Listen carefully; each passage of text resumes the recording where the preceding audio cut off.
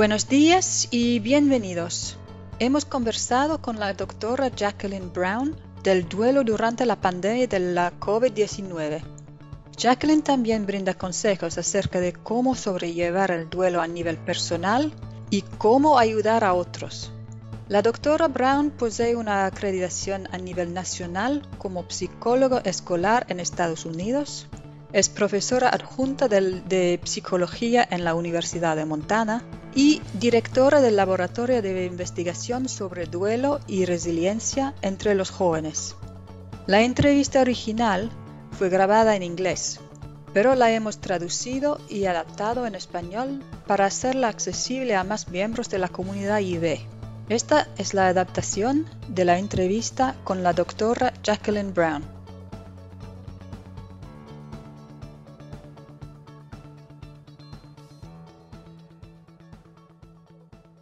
¿Cuáles aspectos del duelo podrían ser exclusivos de una situación de distanciamiento social?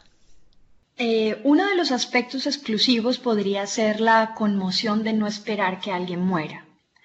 Atravesar un duelo es muy difícil en general y suele ser más duro aceptar una muerte cuando no la esperamos. Es posible que nos preguntemos más si hubiéramos podido hacer algo para evitarlo, por ejemplo, o que sintamos culpa del sobreviviente. Otro aspecto que considerar es que tal vez se esté experimentando otro tipo de dolor al mismo tiempo.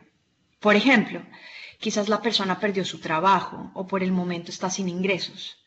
Quizás está sufriendo por falta de contacto personal con personas que le brindan un apoyo social clave fuera de su hogar. O tal vez solo esté apenada porque la vida ya no es como antes. Cuando alguien muere, las personas sufren por la pérdida del contacto y el tiempo con esa persona. Por eso es importante recordar las complejidades que acarrea el sentimiento de distintos tipos de duelo, además de la muerte de un ser querido. En tercer lugar, tal vez pueda estar en contacto con otras personas que ayudarían a normalizar lo que está pasando, como poder asistir a grupos de ayuda sobre duelo en hospitales o iglesias que ayuden a calmar un poco esa ansiedad. Tal vez, o también hoy en día, es mucho más difícil realizar funerales o asistir a ellos. Esto podría generar más sentimientos de tristeza y arrepentimiento, particularmente si se vive lejos de la persona fallecida. Además, es posible que alguien sienta culpa por no poder llorar la muerte de un ser querido en grupo, en especial si esto hubiera sido importante para la persona que ha fallecido. El último aspecto que debemos tener en cuenta es que es posible que la gente no quiera procesar el duelo en este momento. Tal vez quieran evitarlo debido a otras responsabilidades o preocupaciones que tengan, como trabajar desde casa, educar a un hijo en el hogar o asegurarse de que algún miembro de la familia no se enferme. Entonces es posible que prefieran postergar el duelo en el momento. En general, es mejor procesar los sentimientos de pena y no evitarlos, pero quizás no sea ahora mismo con todo esto que está pasando. Es importante tener presentes todos estos aspectos. ¿Y las personas que se sienten preparadas para procesar el duelo? ¿Cómo pueden hacerlo durante esta situación de autoaislamiento o confinamiento obligatorio? En el caso de la comunidad del IB, pensemos primero en los padres y cuidadores principales. Los padres suelen querer esconder sus emociones frente a sus hijos, porque no quieren generarles tristeza ni representar una carga para ellos. Sin embargo, creo que es importante dar el ejemplo de cómo se debe procesar el duelo.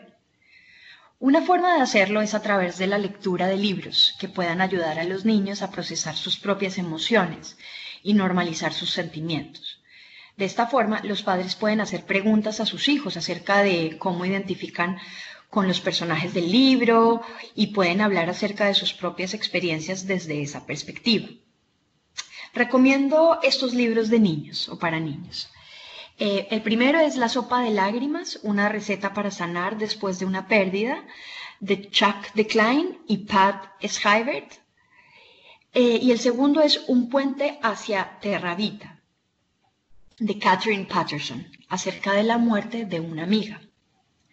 También hay libros útiles para adultos y lo bueno de leer es que lo podemos hacer ahora que estamos en casa, ¿no? Para adultos recomiendo Una pena en observación de C.S. Lewis. Además, es importante que nos demos permiso para sentir la pena e intentar adaptar un poco de tiempo cada día o cada tantos días para nosotros mismos o simplemente para recordar al ser querido que ya no está. Esto se puede hacer hablando con alguien, escribiendo un diario o hasta con una actividad de cuidado propio.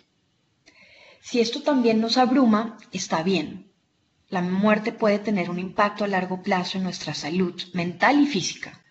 Así que es comprensible si necesitamos, evitar el tema durante un tiempo.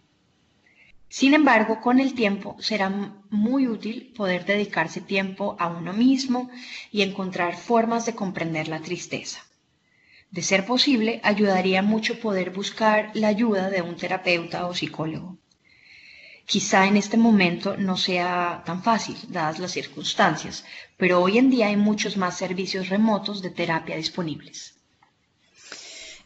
Uno de los atributos de perfil de la comunidad del aprendizaje del IE es el de ser solidarios. Y es algo que está presente no solo en los alumnos, sino también en los docentes. Por eso considero que existe una tendencia natural en los miembros de la comunidad del IE a querer ayudar y cuidar a los demás. ¿Qué consejo les daría a quienes quieren brindar apoyo en estos momentos tan difíciles? Bueno, primero les sugeriría que se pongan en contacto con la persona. Creo que es frecuente oír cosas como avísame si necesitas ayuda o estoy aquí para ayudarte. Sin embargo, lo que la gente a veces no entiende es que cuando alguien está pasando por un duelo, se siente agotado. No tiene tiempo para pensar en pedir ayuda, aunque la necesite en realidad. Entonces, ponerse en contacto es muy importante, aunque sea para decir que estamos disponibles para escuchar y ayudar. Y tenemos que mantener el contacto si la otra persona demuestra interés y aprecia nuestra ayuda. No tenemos que esperar que nos pidan esa ayuda. Cuando nos pongamos en contacto con alguien, escuchemos. Escuchemos de verdad. Creo que esto es más importante que sentir que tenemos que dar consejos, porque con frecuencia, durante el duelo, las personas tienen miedo de decir algo equivocado. Simplemente escuchemos. Dejemos que la otra persona hable de sus sentimientos y validemos por lo que está pasando. Dejemos que nos cuente historias acerca de su ser querido. Seamos comprensivos, aunque nos diga siempre lo mismo. A veces puede sonar reiterativo, pero al contar una historia o compartir esos sentimientos difíciles una y otra vez, se puede procesar el dolor y aceptar y comprender mejor los sentimientos y emociones. Como ya dije, si la otra persona no pide consejos, lo mejor es no darlos y solo escuchar y validar sus sentimientos. Es fácil no sentirse comprendido, en especial si la persona con la que se habla no ha experimentado la muerte de un ser querido. Y aunque la haya vivido, estas circunstancias son únicas debido a la pandemia del COVID-19.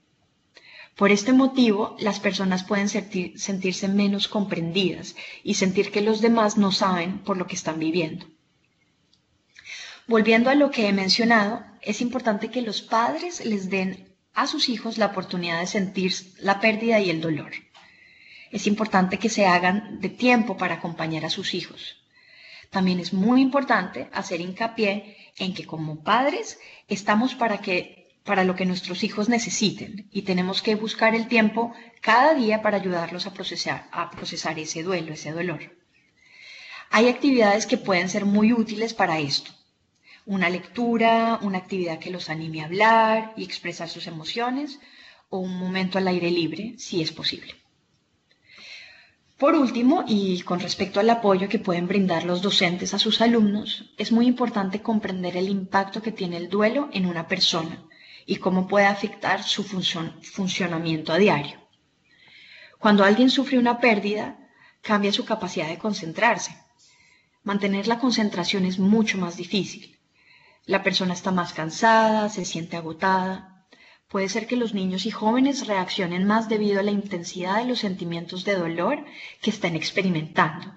Y esto ya puede ser sucediendo por la misma pandemia.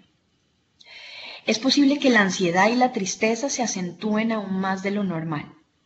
Por eso, si los docentes están enseñando de forma remota, por ejemplo, les recomendaría que tengan mucha paciencia y sean flexibles con los alumnos en lo que respecta a completar las tareas, por ejemplo.